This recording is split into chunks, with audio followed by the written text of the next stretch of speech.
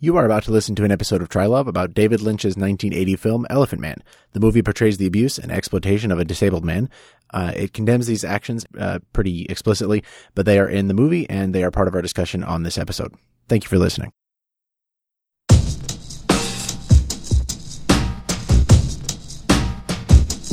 Hello, I'm John Waters, and I'm supposed to announce there is no smoking in this theater, which I think is one of the most ridiculous things I've ever heard of in my life. How can anyone sit through a length of a film, and especially a European film, and not have a cigarette? But don't you wish you had one right now? And I'm telling you, smoke anyway. It gives ushers jobs, and if people didn't smoke, there would be no employment for the youth of today. So once again, no smoking in this theater.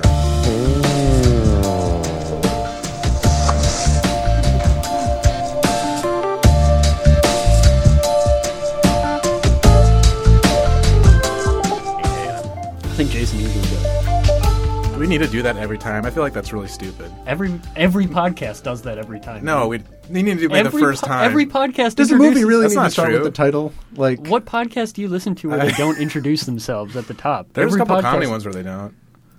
I mean, if we have an intro... there can be a cold intro. You but think that people are going to know and like us so well that they'll remember our names? Can we just have an never intro gonna that doesn't, like a template, and then we don't have Sure, to, like... that's not a bad idea. Because Like, do we that's just only... copy and paste the hello, exact my same? name is Harry.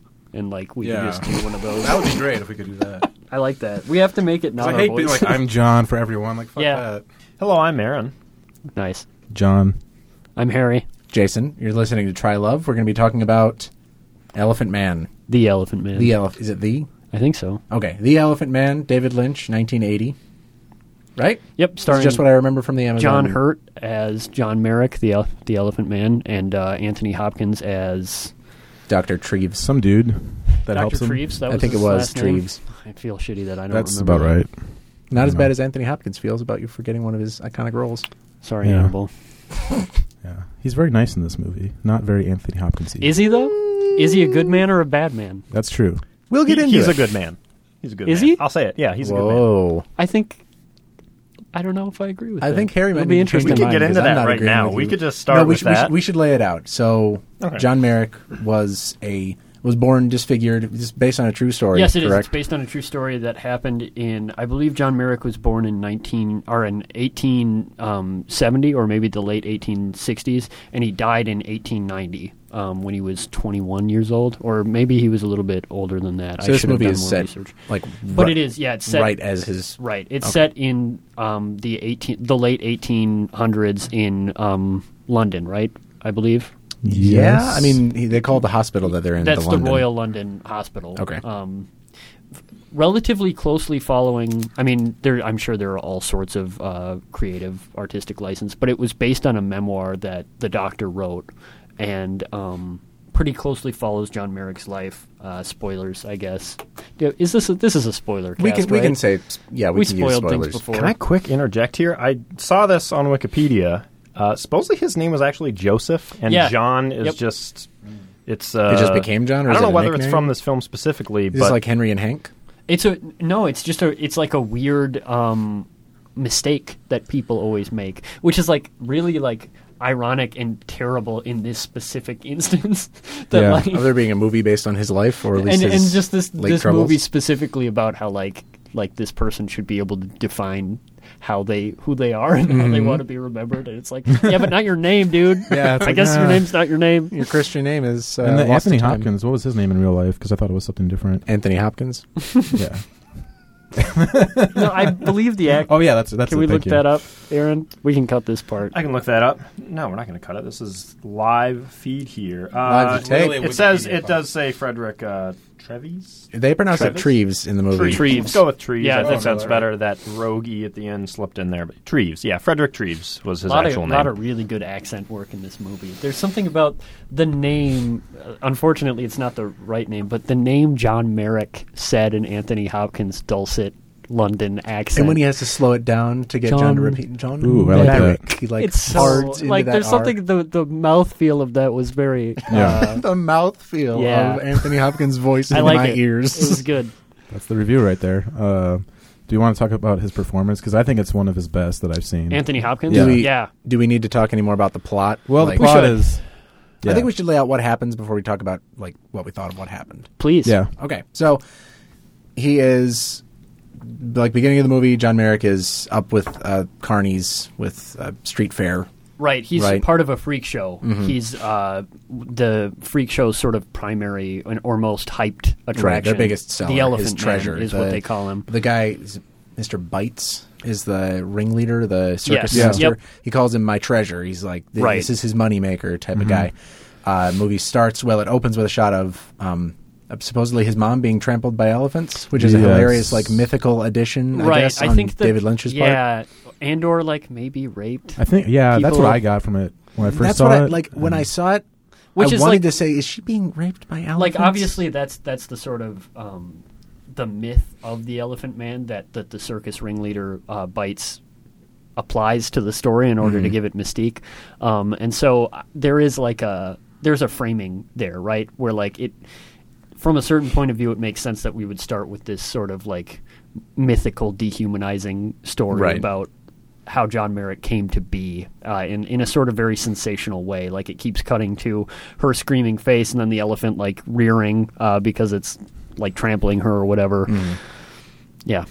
I really liked those. I think a lot of people felt those moments were out of place. The David Lynch type sequences with the mom and like at the very end just too. A series of pipes. Yeah, and I really like clouds those. And that's stuff. what like. I loved that shit. No, yeah, that was the most David Lynch movie that this movie ever got, which is part of my negative. Oh, really? Well, just the fact that there was so little actual like David Lynch flavor. I guess I'm just a sucker for Interesting. it. Anyway, he is part of a freak show. Right. Eventually catches the eye of Anthony Hopkins' character, Dr. Treves. That's the first scene, right, is that Treves comes to the freak show having heard about the Elephant Man and wanting to study him from an anatomical point of view because he's a medical doctor and surgeon with the Royal London Hospital, Treves is.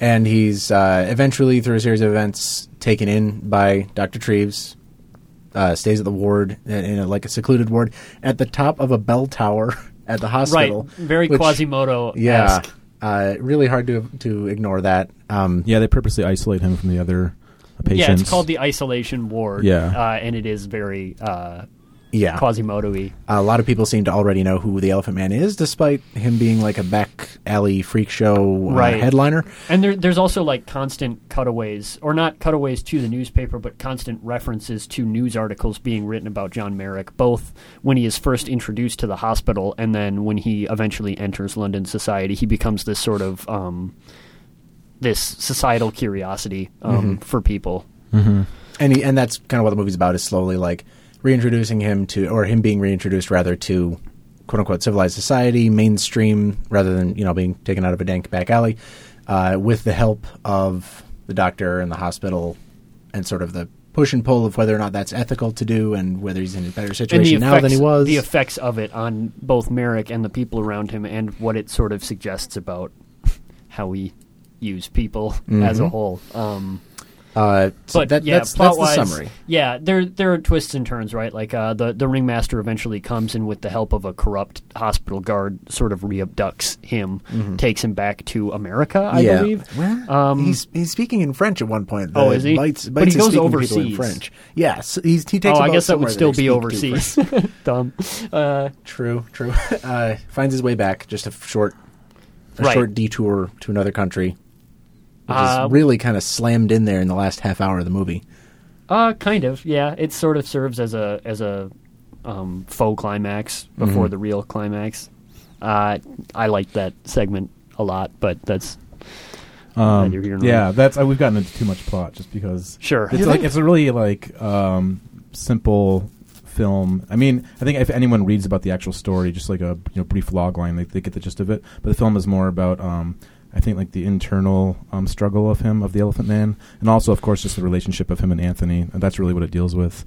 Not so much like the complicated. Like this is what Roger Ebert's review was saying. Is like, we don't understand how he gets to speak like a human, like how he gets to like. I'll just come right out and say it, make some enemies. I think Ebert's review is dog shit. And I think that if it wasn't written by Ebert, it wouldn't be a professional quality review. On the whole, I agree. I think it's an incredibly negative. He's really pushing the boundaries of what actually was in the movie and what was important about it. And he does like slamming a terrible amateur criticism thing where he just he decides before he sees the movie, presumably what he thinks the movie is going to be about, and then evaluates it on that basis. He applies a lens to the movie and then is like, well, according to what I wanted out of this movie, it didn't do a good job of giving that to me. And it's like, all right, why did you watch the movie? Yeah, it seems like he wanted more details about how the Elephant Man became to be more humanized like he wanted to be. And it's I think that would have been so tedious. Imagine going to a David Lynch movie and expecting details. Well, yeah, that too. And categorically, I think and this is not a review of Ebert's review, so we don't have to dwell on this, but I just disagree that this movie is about John Merrick. I think it's about essentially the society around John Merrick. I think that they spend a lot more time with the people and how they interact with and are affected by John Merrick than about him.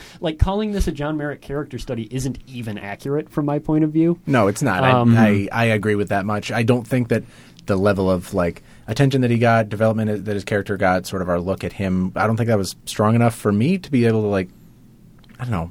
I wasn't going to identify with the character in any respect, but to be able to understand, I guess, the character, there wasn't quite enough of that for me. Maybe I was just slow. But yeah, I don't think you're supposed to really understand him. It is it almost is like a freak show for the audience in a way, where it's we're judging this character off the bat, and then you slowly try to it's almost like you're in Anthony Hopkins' shoes, where you try to find the human in him overall, over time. But that's what I felt like. It is about the relationship of them, and I feel like you're kind of judging him from Anthony Hopkins' perspective, if that makes sense. I guess my opinion of that is a synthesis of both. I do think that his character was underserved, but I don't think that going into his story, his backstory, how he learned to speak, as Ebert was complaining about, I don't think that was kind of the point of the movie, I guess. Anyway. Yeah, I don't know. I don't know if I feel like his character was underserved, I guess. Just in that, and maybe this is a weakness of the movie, but I think that it was more... I think that his character was meant to be sort of self-evident in that he was, a person who was very affected by his disabilities, but and who was more affected even by society's treatment of him because of these disabilities, and his sort of disfigurement or disabilities could serve as a larger metaphor about what we do with people we can't categorize, I guess, or people who don't provide a service, I guess. That was something that really stuck out to me. But anyway, sure. Aaron, you've been awfully quiet. Yeah, I guess I have a few thoughts. I think just in regard to the Roger Ebert thing, maybe it's briefly worth mentioning that I think Ebert had a kind of interesting history with David Lynch. He did. He had a weirdly contentious relationship with Lynch, right? For 3 years after Eraserhead came out? I don't know about that. I do know that he liked Eraserhead quite a bit when he saw that. This was his only other movie, right? Yes, but I was going to say... I'm wrong, then. Yeah, no, you're right. Elephant Man was the second movie of his, but Eraserhead up until Mulholland Drive didn't like anything that he did. Really? I guess I don't know about maybe some short films or whatever, but sure. I do know that he kind of famously trashed this and Blue Velvet. And Wild at Heart. And Wild at Heart. And Wild at Heart? And Wild at Heart. I think Wild at Heart fared a little better than Blue Velvet and The Elephant Man. I think Wild at Heart, maybe he gave that 2 stars. He called it a dishonest movie. I remember Wild that at Heart? specifically, yeah.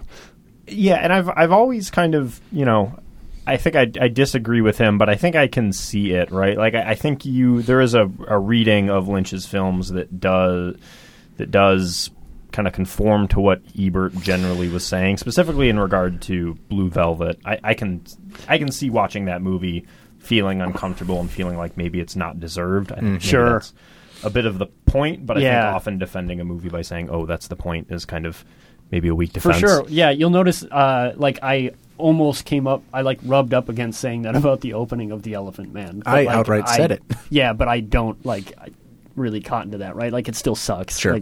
Sure.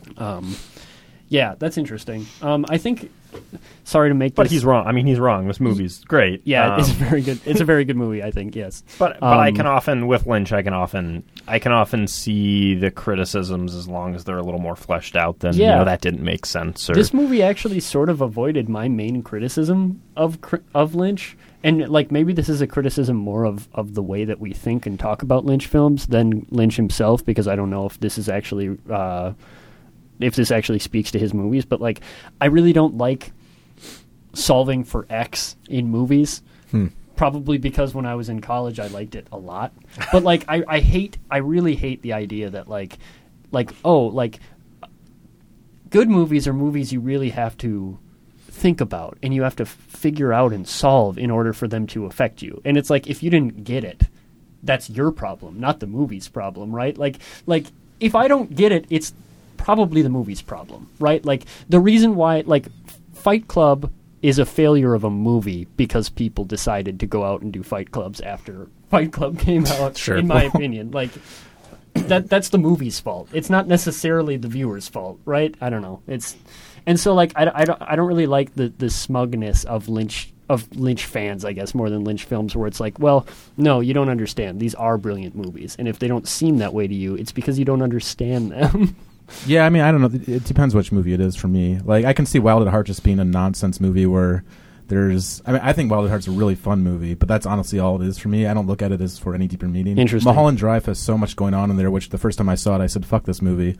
Second time I saw it, I understood a little bit more, and then 10 times later, it's become a masterpiece to me. And he's got, like, and it's like that in a lot of his other movies, like Eraserhead too, where the more you watch it, the more you figure stuff out. And that's just, like, if you are open to that. I think there's a lot of people that are just like, yeah, I just don't have the willingness to do that, to find more things. I don't know. It's a subjective thing, obviously. And, but. yeah, like, I think I'm speaking more to a sort of exclusionary, like, identity-based approach to media criticism, where, like, people like Lynch films because it makes them feel like they're better than people who don't like Lynch films or who don't understand Lynch films, and fuck that, right? Like, and so, like, maybe part of why I like Elephant Man is because it seems like it dispenses with that. Like, this is a movie that I could feel so sort of intimately right off the bat without having to sort of, like, do the bullshit of, like, well, like, let me unpack this. Yeah, I generally agree. I mean, again, except for the beginning and end, I think it's kind of a common thing to say about this movie, like, oh, this is the least Lynch film, other than The Straight Story, which is just, as far as I can tell, kind of a heartwarming tale. Yeah, I have not seen it. That is one of the few Lynch films I haven't seen. But this movie, I mean, for the kind of core 90% of it, is kind of devoid of any weird Lynchness. There's some common themes there. There are some really good, really well realized, somewhat Lynchian motifs that build towards and sort of flesh out the universe and the movie's theme. In my opinion, they're just not dealt with the same way. Like, I think the industrialization of London. That is the same thing with Eraserhead. Yeah, there's a through line there. That is an aspect of that film that I think is not maybe talked about as much. Eraserhead, you get the themes of growing up and fatherhood and being afraid of maturing. I think that's pretty evident. I think Eraserhead is also definitely about how modern society can kind of grind a person down, and I think this is too, to some extent. Yeah, for sure. I mean, like, that was super noticeable to me. There's a point in this movie, I want to say like 70% through, where they just cut away from the A-plot action entirely to show shirtless machine workers in a factory. Like, I think they're, like, shoveling coal or, like, hitting something with hammers or, like, something. And, like, industrialization is all over this movie. Like, in the first scene when Treves walks to the circus, he, like, walks past, like really almost cartoonishly overdone factories, right? With like spewing black smog, and like, I think there are gears at one point, though I might be making that up. There's water running and fire bursting out of just doorways and holes. Yeah. And the sort of like mechanization of modern life is inescapable in this movie, and like sort of the disfigurement and sort of twisting of bodies more broadly as well, which, like, obviously there's a through line there with the Elephant Man himself. I'm trying to think of examples of that. There's the, There's the wiry workman shoveling coal. Or whatever that was they a were doing. big scene for me. Like their bodies, I don't know. Maybe I was. They were very old. Most of them were old men, but they were kind of like toiling, torn. and you could see the stresses and traumas of the hard work on their bodies. It's very much the machinist from Eraserhead. You know, the guy pulling the levers. No one. I have seen the movie, but I don't remember that specific. Yeah, I remember that character. The guy pulling the levers, sending I don't know. It's some trippy bullshit, but it's good. But yeah, that is I think a common theme in a lot of his films. And I think Twin Peaks too. Yeah, I think it's specifically in this movie, it's something that, at least in my opinion, we were meant to be thinking about. That was supposed to kind of make up the backdrop through which we viewed this story. And it becomes to me, it became a story about utilization and exploitation and how we view people as tools or as something to as products to create, as something to be mechanized, and how John Merrick's status was so defined by what he could produce, both before and after his introduction into society, where he was used in so many different capacities. First, as a spectacle, mostly, right? Before and after. Mm-hmm. The sort of, I feel like I'm talking too much, so I apologize. The only thing that I'm thinking is that is there, and it's true, but it wasn't. It was maybe more sentimental in some respects than I was almost expecting from the movie or hoping from the movie, having knowing that it was a David Lynch film going in and not knowing much else about it. Specifically, there's a scene where Dr. Treves sits down and says he speaks aloud the dynamic between the two characters and says I pulled him from, I forget the exact lines, but I pulled him from this freak show and now I'm just getting lauded for it. Now I'm getting attention. Now people are coming to see me. I'm getting more patience. What does that make me, kind of thing? And the fact that he said that aloud, even though it was very, I don't know, it was something like a combating of the script to the direction for me, but it didn't feel deft to me. It felt a little interesting. clumsy. So the reason that works for me is because I don't think that the movie him vocalizing that does not rescue him from it.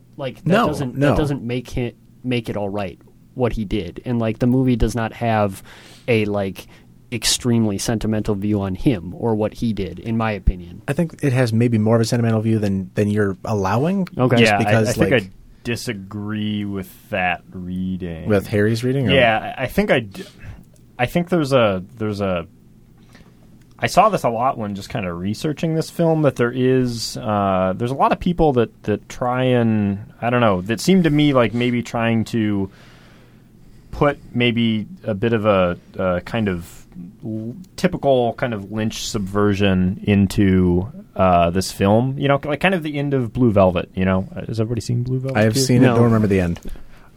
Oh man, do I want to? Is it going to be at the TRYLOVE? Oh, in 2 weeks? Yeah. There's a scene near the end of Blue Velvet that is kind of famously known for being overly sentimental, to the point where you look at it and you go, okay, this is satire. This is Mulholland Drive has a lot of that too. Mulholland Drive definitely does. And I think that's true in Blue Velvet. I guess I didn't get that as much from this movie. With this movie, I felt very sympathetic. I felt quite a bit of empathy, and I think there certainly is the theme of exploitation in regard to Treves. I don't think that when I was watching it, I felt okay equating him to who was the kind of the circus performer at the beginning? Bites. Yeah, I don't think I felt okay equating them. I don't think the equation is necessarily there, but I don't think that this movie takes. That movie is interested in this dynamic, unquestionably, right? I agree. And there, if not equating Treves with Bites, it is equating Treves with a larger society around Treves. I do think, yes. Queen of Scotland, is it Queen Victoria of Wales? Yes. Yeah, Wales, I think. Two. And the actress, who is the famous stage actress Karen who befriends Merrick. as well as society as a whole. Merrick sort of becomes this instrument for the practicing and demonstration of empathy by a lot of the wider sort of like upper class, which is like, there's also an interesting class statement there, right? Where like as soon as Merrick is inducted into society, he has made this sort of spectacle for the practicing of empathy where only very high class people come to him and sit down and have tea with him. And the effect there is always to be like, look at how like high-minded these people are and how wonderful it is that they can see past him in this way, when in effect what they're doing is like it's for themselves. Yeah, so there was, just watching this in the theater, I don't know if you two remember it, but there's a specific scene where John Merrick is sitting down with, I think it's maybe, kind of a compilation of different scenes, but, where he's sitting down with nobles and talking with them. Pouring tea. And in the theater, there's one scene where he's having tea with, a couple. This. And a guy, it is a very awkward scene, and the guy starts laughing. Yeah. A guy in the theater starts laughing, and I think, Harry, you were kind of especially upset, just like, dude, what the fuck? Wait, is this a scene where, like, the woman starts trembling with her cup? Yeah. And John is pouring them tea? Yeah. And okay, because I wasn't in the theater with you guys, so... And I felt extremely awkward during that scene, but there is a very dark humor there, but the humor is totally pointed towards society. It is totally a critique of society. Yeah. That is kind of really the only areas where he's accepted. To me, that was sort of the... and, like, maybe I'm being on my bullshit and I'm making apologies for this movie. But, like, that's why sentimentality, to me, was warranted for Treves and for the actress, where, like, I felt very sympathetic for them, right? Like, I don't think what they were doing was necessarily selfless or necessarily... beyond reproach in the movie's eyes, but I did find them to be very like powerful, moving, good people, right?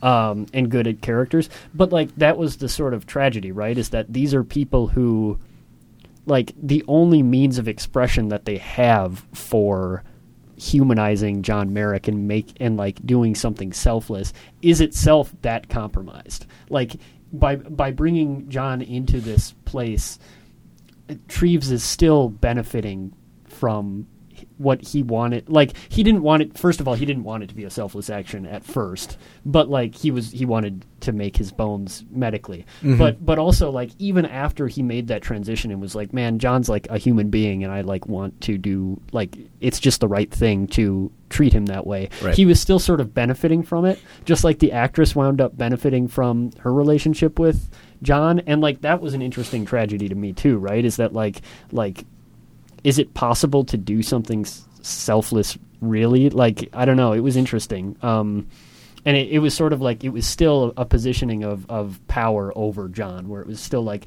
you were still a tool for us to exploit. And sort of the dawning realization that that's what they're doing, is exploiting him. That's what the movie was. I don't see why he had to say it aloud. Like, it was just...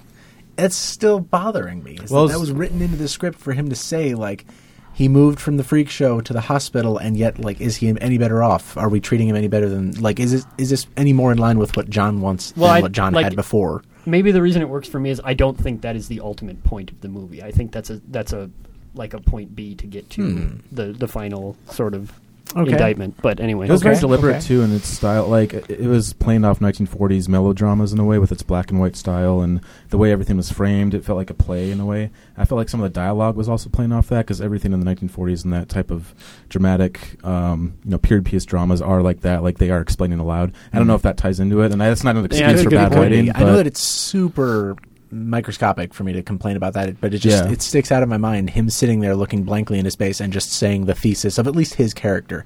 Like, he was equating himself with bites. Even if the movie wasn't, quote unquote doing that, he was. And I didn't see the movie go on to either like forgive or indict him for that. And maybe that's supposed to be like, he's a more complicated character. He doesn't deserve blame for like removing a person from a bad situation, and he doesn't receive praise for removing a good person from a bad situation. It just, I don't know. Yeah, in the moment, it didn't jive with me. I think because it felt so old-fashioned to me in the style it worked for me, and also that, and Anthony Hopkins can just say expository dialogue, and it doesn't matter. Yeah, that guy can act his goatee off. Yeah, exactly. Yeah, this is a really great performance from both him and John Hurt. Did a great job, I thought. Yeah, and John Hurt didn't get the Oscar, which is crazy. Or Anthony Hopkins. This actually won no Oscars. It was nominated for 8, won nothing because Raging Bull was in the picture and won everything.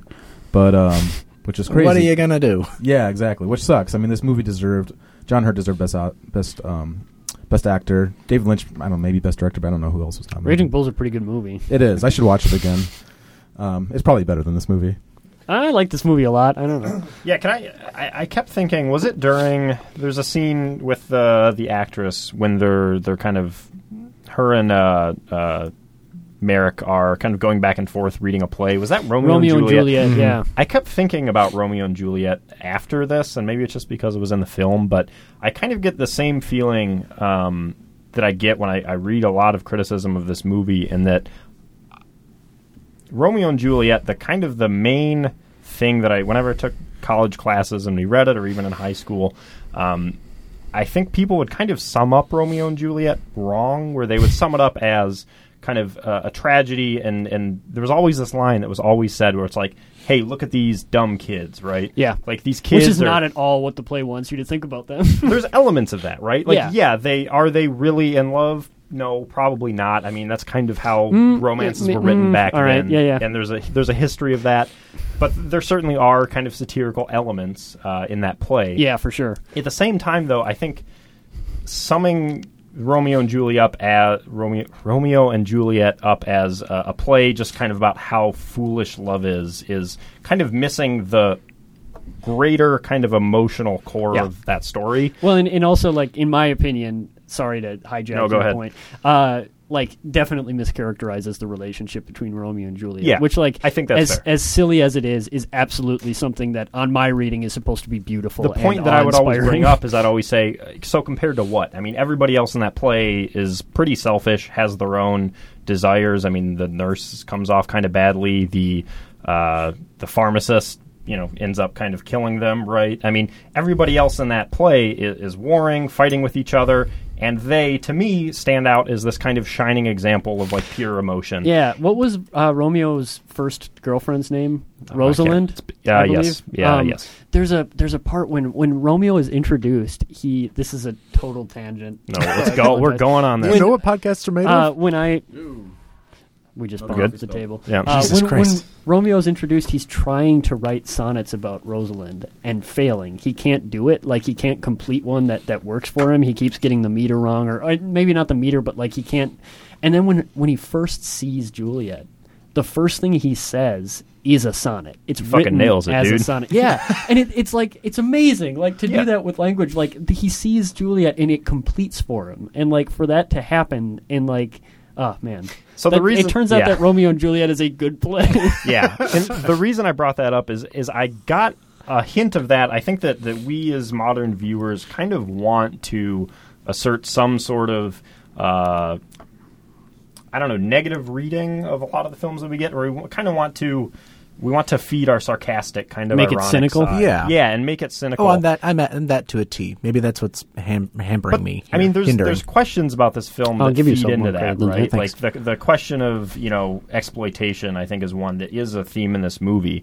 But I saw a discussion of people on the internet where they were saying the theater scene, where everybody kind of stands up and applauds John Merrick. Mm-hmm. And they were reading that as ironic, and they were saying that, it's ironic that everybody is celebrating this person that they don't know. They are celebrating him because of his disability, purely based on sight. They haven't talked to him. They haven't met him. He is just kind of pointed out by the actress who is the star of the show. And that's kind of a deeply sarcastic, typical Lynch scene that's kind of undermining what is happening on the surface. And I just thought that was, like, such a negative, cynical reading. You think it deserves a little bit more genuine, like, interesting interpretation? I interpreted a lot of this movie as very genuine in the way. I didn't. Yeah. I think I might have read that scene the way that you're saying. Really? Or I don't know. It's complicated, right? Like because I'm like the actress and like Treves. On one level, that should be commended, but on the other hand, there are, like, hard limitations to that empathy, right? Like, that's an exercise of empathy within a limited and safe environment, and meanwhile, the mechanization outside continues, and meanwhile, people are breathing that smog and dying on the streets. I guess I don't see that scene as saying that everything's all right with society so much as saying, it is okay to celebrate someone who often goes uncelebrated. Sure. I think that maybe, and I'm just coming to this conclusion now, but like maybe there is a way to reconcile that sort of like genuine, commendable sentimentality, for lack of a better word, with the sort of indictment. Because in my reading of this movie, this is less about pointing the finger so much as it is talking about how and this is an interesting thing. We're going to do a Koyaanisqatsi podcast later. Oh my God, you've locked us into it now. Interesting. Hell yeah. Interesting double. We can totally just cut that out. Cut that out. We don't want to do that. Go ahead. But there's an interesting through line there where it's like, this is to me is a movie about how we may or may not be losing our ability to see anyone as human. Dude, The Catcher in the fucking Rye. The same. What other great works do people just implant their fucking negative attitudes into? Because like the tragedy here to me is like that John Merrick sort of like reveals a certain poverty about the humans in this. So not so much as like it's about how we might only be able to see one another as things to be utilized, and how the empathy towards John Merrick is something that is only ever except by in one instance, which is the other marginalized community, the circus workers who do the only truly selfless act in this movie, which is rescue him from which is great. That's a great scene. It is. I think it's worth pointing out, just tying it, because I do think you're exactly right that there is kind of there is a sentimentality with a criticism of society. It's an interesting balance there. I think that the thing for me that I kept thinking about was so he is throughout kind of the second half of the film building a kind of a cathedral out of paper or cardboard or what have you in his room, and you can see out the window the top of this cathedral in London, but he is unable to see the rest of it, and because of his condition, he's unable to kind of go out and see what the cathedral actually looks like. So he builds this replica, and I think it's kind of telling that nothing is actually stopping him from going out and looking at it, right? It is just that if he were to go out, he is capable of walking, he's capable of talking, he could at any time leave, but society he is unable to, due to the reactions of people out in the world that he would obviously bump into on his way over there. There's nothing really stopping him except for just how kind of crushing society can be to people that seem odd or different. That's a reflection of also an earlier point that this movie makes, where it's revealed that John Merrick could always talk and was always literate and sapient, but he spent most of his life in utter silence because of how afraid he was of talking. Both because he was abused by Bites, the circus ringleader, and just maybe because nobody ever... I feel like I'm always hogging. So we're sorry for hogging. That's what Aaron wrote. I'm just putting on mic now. It's cool, man. Anyway, I was going to add, because you guys were talking about all those themes and how it can be looked at as cynical because it's Lynch, but Lynch didn't write this, did he? I don't know. He co-wrote it. Oh, he did? Oh, okay. For some reason, I thought it was two other writers, because it feels like very Oscar Beatty writing to me. Wow. Just like on the surface, but I think Lynch took that and made it something else, which I like. Like those dream sequences in the beginning are so Lynch that I feel like he just added those on his own, and those might not have been in the screenplay. Did he write this? He co-wrote it with Christopher DeVore and Eric Berggren. Yeah. Neither of whose names I know off the top of my head. I bet David Lynch just wrote that beginning scene. That's it. He probably did. It leads me to another question that I pored over while thinking about it, and it's less about the plot of the movie or anything, but how much David Lynch did you guys feel in this movie? How much did you see out of this movie? Was it like, that's gold standard 100% Lynch, that's 200 proof Lynch to you, or was it like sometimes? Yeah, I mean, like I said, the beginning and then like the ending scene, those are very Lynch to me. And we talked about the industrial settings, like comparable to Eraserhead, are very Lynch. But other than that, it didn't feel Lynch at all to me. Like if I would have seen this on TV and didn't know he did it, other than those scenes I mentioned, I would think it's just some director I didn't know. But yeah, it feels very straightforward, very old-fashioned melodrama, like almost like Douglas Sirk type films in a way. But sure, I know that name. Yeah. Ingmar Bergman? No. That guy. Yeah, and I mean it is like an Oscar movie. I think that's what Mel Brooks. This is the first movie that he produced under his production company, and that was his aim, is to get this to the Oscars. Did you see that they left his name off the production credits because they were afraid that people were going to think it was a comedy? Yeah. That's interesting. Yeah, David Lynch. I think no one knew who he was after Eraserhead, really, except for the people that have seen it. Mel Brooks never saw Eraserhead, but I think the writers brought his name up to Mel Brooks, and Mel Brooks didn't know who the hell he was. He went and saw Eraserhead, and like they told David Lynch that like, okay, Mel's going to go see Eraserhead. If he likes it, maybe he'll sign you on to direct the film. And David Lynch is like, well, I guess I'm not doing the film then. Like, there's no way. He's Realist. And then Lynch. Mel Brooks, he's like, nice knowing you guys. But Mel Brooks ran out of theater and just loved it, and was like, David Lynch, like, this is the most brilliant thing I've ever seen. I want you to direct this movie. What a mensch. Yeah, which is weird because you'd see Eraserhead and like would not think he'd the right choice. So I don't. But Mel Brooks has got a unique vision. So yeah, interesting to think about the reasons why he was put onto this, to direct this movie. Yeah, probably because people were. It's like an uncomfortably odd story. It was an oddity. It was like he was part of a freak show. He's an anomaly in history, and thinking, well, David Lynch knows weird stuff. Let's let him direct this movie. Yeah. Go ahead. I think this feels like a David Lynch movie.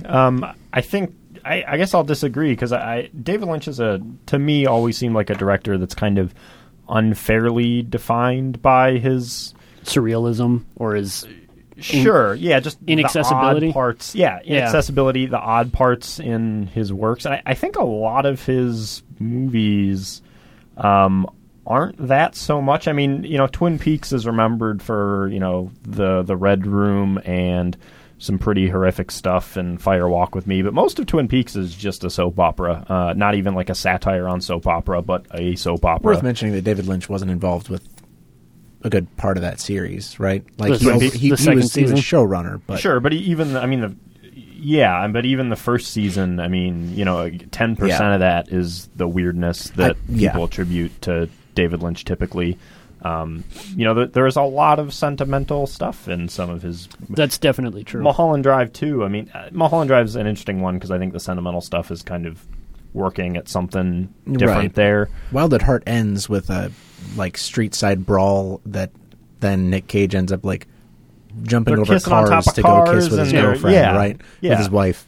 Their whole relationship in general is sort of like almost Romeo and Juliet-esque in that it is supposed to be a very pure thing and maybe a very little more graphic than that. It's beautiful. It's beautiful. Man, it depends on how you stage Romeo and Juliet. You don't know. I guess there's a few different productions. You're talking about the Baz Luhrmann film, right? Everybody's talking Romeo about. I'm talking plus about Juliet. Yeah, there's not enough random backflips in Romeo and Juliet. Damn, so true. Again, depending on the cat, I could see Mercutio could do a backflip. Maybe there are in the Baz Luhrmann one. Laertes is not. He bites his thumb at you while flipping backward. That movie fucking rules. I love that movie. The Baz Luhrmann movie? No. Wild at Heart. Oh yeah, so good. Yeah. Me too, man. Fuck that Baz Luhrmann shit, dude. No, fuck Baz Luhrmann altogether. Aaron, was that the end of your answer? Did you? So I guess just in general. I'd say this feels like a Lynch film, specifically some of the themes and such. I will say that the parts that are the most kind of stereotypically Lynchy are my least favorite parts of the movie. So, like those dream time-lapse sequences. shots. I like the dream sequence in the middle with the people working hard at work on a Yeah, lumber mill. that's really good stuff. That is pretty classic Lynch. But yeah, the beginning and end I actually maybe thought the bullying is as pretty much. Lynchy. The extended scenes of bullying, which are extremely difficult to watch. The one where the guy sells tickets to come. Yeah. There are a couple of different ones, right? It's always There's that one guy scene in there that's one of the hardest things to watch, in particular. Right. But so I would say this is a Lynch film. I don't know. Factually, David Lynch made this movie. Objectively, I haven't seen every Lynch movie. I don't know a ton about his based on what you know filmography. I know you've seen a good few of them. I don't know. I definitely think that the sentimentality is Lynch-y. I think his comfort with making characters very sympathetic, like you said, the thing you don't like, but I was very affected by the actress. I think that the scene in which she and Merrick read Romeo and Juliet is one of the most emotionally affecting scenes I've seen in a very long time. I was weeping during that scene. Was that Anne Bancroft as the actress? I know she was in the movie. I feel like shit, but just I don't. Keep talking. I'll find out. Yeah, I'm gonna. I didn't that look seems like like her. a weird place to do that. We're looking this up. This is a Wikipedia Apologies. podcast, basically. Yeah. No, that is a very affecting scene. But And Bancroft as Madge Kent. Yeah, nice. yeah, The last scene where they play Adagio for strings, which is like fucking unfair. Like that's Oh, man. that's Oh, the saddest man. piece of music ever written, and like to play it over that at the end, it was like Over his devastating. scale model of St. After Peter's. and his like maybe suicide, maybe death. I don't know if it's never been conclusively said to be a suicide in In real life. but like it read that way to me, at least Yeah. in part. Well, he's in- pining over like sleeping like a normal person, Right. as he did like Right. earlier in the movie. So which isn't also fascinating to me, because I think this movie is a lot about what happens if we foreground yeah, certain exclusionary ideas about what it means to be human, which everyone in the movie does, even the people who are trying to help him foreground what they're saying, and like you can be normal, and like you Yeah. can be you can That's- like the measure of a man is his mind, which is a thing that John Merrick actually used to end letters with. He would say that, which is fucking heartbreaking. And like it's interesting to see that foregrounding about like this is what a person is like an able-bodied producer, right? And like that's how you get status in society, either with your mind in the case of Treves, or with your body in the case of the guard or workers, or it was fascinating that like maybe that is the end consequence of a society which views humans as having like exclusive traits, as humanness as this sort of list of traits about like able-bodied, able-minded, able whatever, comprised of a certain mentality or certain what am I looking for? Disposition, I guess. certain aptitude. Yeah. it was so funny in Ebert's review. Sorry to bring Ebert's review up. Nah, it's again. cool. But when he's like at the very end, he's like, and then at the end, he just turns into like the 2001 Star Baby or whatever the fuck that was. That was like what he said, well, without the F word. But I was like, yeah, he really did not get this movie. It was hilarious. But yeah, that ending, I didn't understand that he died when I saw it. It's Because I not didn't clear, know- I don't think, in the movie. They don't like show him closing his eyes and turning blue, but like They definitely say there's a line earlier in the film where someone says, say he can't he's- lie like that, he'll Right. die. Yeah, that's definitely and like true. the constant Yeah. panning back and forth or shots back and forth between the picture on his wall of the kid sleeping on his side. I Yeah. read that pretty clearly as he's dying. Whether Yeah, I just didn't know if it was a dream sequence. It just obviously it was a dream sequence in a way, but I just didn't know the facts behind it. And yeah, that line, like I kept that in mind, but it just for some reason it didn't come to me. We interpreted that. I know I'm solving for X now, but that woman at the end speaking was his mother, right? that's what I heard. Yeah. Yeah. Can I say it's pretty Nothing fucked ever up someone dies. would put that picture in his room? It's a pretty fucked up thing. The picture of the boy sleeping. Oh, in the yeah. hospital room. Who would put that there? Maybe he got it fuck, himself. dude? He had Remember how you aspirations. can't sleep? Remember how you can't sleep? Hey, the one thing you can't do or you'll die. Let's just put a picture up. Like that's one of the 3 pictures in your room. I just that hung is the fucked Not picture even a of big me room. It's not like dude drinking has a arsenic. fucking gallery collection in there. It's a little odd, is all I'm saying. Well, Yeah. I'm glad. I love that you loved this movie as much as you did, Harry. Yeah, I liked it a lot. I would say something I feel very passionate about, the idea that we should be able to define the people that we are based on our own terms rather than Own terms criteria, that, your own set of rules. But anyway, that's I liked it a lot. I wouldn't say it comes near like Mulholland Drive or Eraserhead or Wild at Heart or a lot of Lynch's films. Did you feel it was just as good as some of those movies? Or? it's interesting. The second time I watched Mulholland Drive, I didn't like it nearly as much as Really? I did the first time. Yeah. Whoa. Aaron, When was you were it? there. Listen, you fucker. Don't insult Mulholland Drive. So I don't know. I'd have to think about it more. Damn, it's the complete opposite. Yeah, I don't know. Mulholland Drive ended up putting a lot of blame on women wanting to be movie stars on my second watch that I didn't like at all. That was like the exact inverse of what I thought of it the first time. But this movie is like maybe a better societal indictment than even Mulholland Drive is, which is... Yeah, anyway. In case you're this just is not joining us a now, we're talking about Drivecast. Mulholland Drive. Can we do a podcast on that now? Like a 300 episode on just You want Mulholland me to Drive? pull it up on the computer and I We can watch saw it? Mulholland Drive in the Trylon like That was actually a last while ago. January. Last January? I believe Jesus so. Christ. What is time? Yeah, what the fuck? Was that the second time you saw it, Harry? That was the first time. Oh, I saw okay. it the second time just like a month ago or something. Oh. Aaron and I watched it. Yeah, about a month ago. I didn't see it with you guys any of those times. Yeah. Well, that was good shit. I think. Are we done?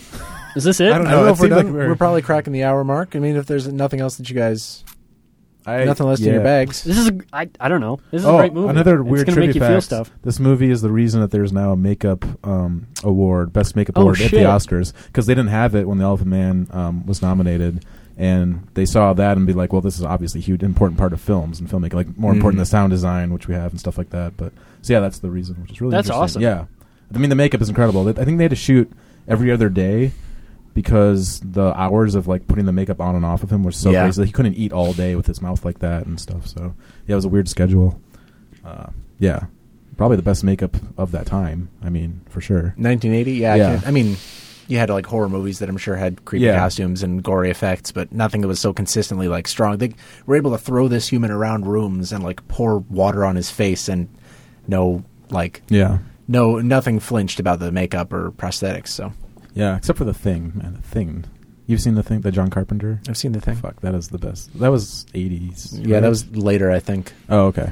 Yeah, that's right. Anyways. It was a great decision to shoot this movie in black and white. I feel like that was really smart. I don't know that it could have been any other way. Like it would not have been.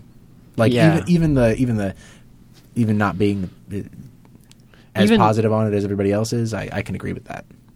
Like not even just from a cinematography perspective, but just from like a fictional framing point of view, like John said, with the sort of in like a technical way too. I read about this, about how if it was in color, how detailed the makeup would look and how just bad it would look. Like interesting. Probably. But that's probably just like a technical thing. You're right. The establishing shots, all those factory shots. Whenever I've only watched a couple seasons, but of Peaky Blinders, and everything's colorful and everything's like alive and alight.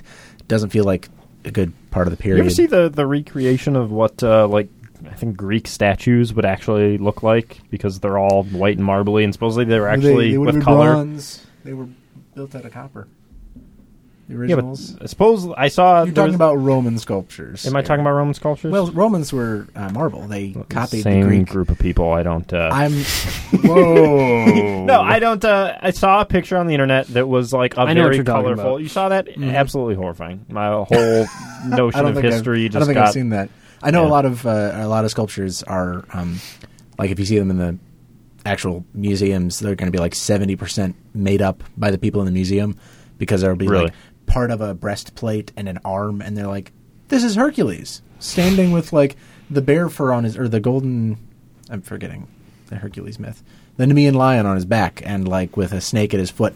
They're just like, this is probably what this looked like. Yeah, here's an IO9 article. Ultraviolet light reveals how Greek statues really looked. And I'm going to dig into that once we hit fucking stop hideous, record. dude. Anyway, Google that. Yeah, I guess The Elephant Man, everybody, a fine David Lynch. Yeah, I guess I've talked way too much, but I'll just say, like, in my opinion, this movie just really works on like a plot level. Like, I found the characters all compelling. The plot was compelling, and affecting, and fascinating, and like I thought it was like fun to watch and made me feel really. Well, you know what I mean. I think it was a compelling thing to watch, even as simply like a movie without having to. It is fun and analyze it. Way. Yeah. Does anybody want to call? I want to get just like a one sentence from each of you guys. You kind of already had yours. One sentence on what you thought of this movie. Haunting. Ooh, what word? One of David Lynch's classics. I had actually heard one word, but you said one sentence, didn't you? Yeah. You already did us one better. Yeah, you threw it up. You did it, man. You haunting. That's Aaron, it. I'm going to follow up question. What David Lynch movie isn't a classic then? Dune is not a classic. Wasn't that like Dune his is next not movie? Close to a classic. What? I've never seen it, but wasn't that like his next movie after this? Dune was his third movie, yes, and then Blue Velvet, yeah, and then Wild at Heart, and then Mulholland Drive. Lost Highway. No, Twin Peaks was after that. That would make sense. So yeah, I guess Mulholland Drive was one of his last ones. Dumb. But yeah, it's this is better than Fire Walk with Me and better than Dune. And I You haven't heard it seen here first. Lost Highway, The Straight Story, or Inland Empire, so I'll let you We should know watch later. those. Dude, Lost Highway is fucking nuts. If you didn't like Mulholland Drive, or you don't like Mulholland Drive, you're going to hate Lost Highway. I like Mulholland Drive quite a bit. Okay. Harry, earlier you just said I hate Mulholland Drive. I Oh, heard yeah? you say that. It's It's on on the the tape. We'll podcast. check I it. recorded It's on it. tape. Pull it back. Yeah. We'll I'm not just, sure about like, like Lost Highway. Assemble it from I'll tell the producer in the booth. Mulholland Drive. And we can assemble that. All right. More the second time I saw it. Yeah. You didn't say your one sentence. Hey, you didn't say your one Give sentence. a sentence, you fucking... Yeah. Too much plot, not enough feeling. I fucking end on that. I still don't feel as strongly positive about it as I think any of you probably. Maybe it was the mood I was in when I watched it. Maybe I am just like too cynical, too bullheaded a person. But I don't know. I was not really feeling what he wanted me. I still I really appreciated, and this is way more than one sentence, but I really appreciated how much. I know I said at the top that I didn't see as much David Lynch as I thought I would, but it was early in his major film making career, so I guess maybe that was to be expected. It's crazy to think there's too much plot. I think it's the most simple plot of all of David Lynch's movies. Or do you think too much relying on plot? Not too much relying on plot. Yeah, okay. I don't think that the plot is bad necessarily, but I'm not going to say again how I didn't like the specific parts of the script, and the plot and that kind of tie very closely together. I love how somehow David Lynch has always kind of had that obsession with electricity, and how in a movie that's set in an era without electricity, he's just got burning flame everywhere and water spewing from walls. Have you seen the Mark Kermode interview with David Lynch? Holy shit, classic clip. David Lynch is the hardest interviewer or interviewee of all time, and there's Eraserhead is my most spiritual film. Explain that. No. Yeah. There's an even better. There's a Mark Kermode, critic in the UK. Pretty good film critic. And he's interviewing David Lynch, and he gives some long-winded question, which he knows. He even says okay, I know I shouldn't ask this like this, but there's this theme of electricity in your films, and for me, I've always taken that to represent brain synapses kind of firing just through the body. Is there any? And he goes on for 2 more sentences, and he says, "Is there any truth to that?" And David Lynch just goes, "No." That's it. That's it. Incredible. That's how he talks. So he goes, "No," something like that. Just really. Everybody, what about your best David Lynch impression?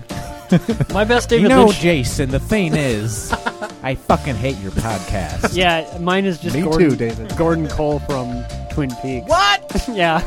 And Cooper, I need your help.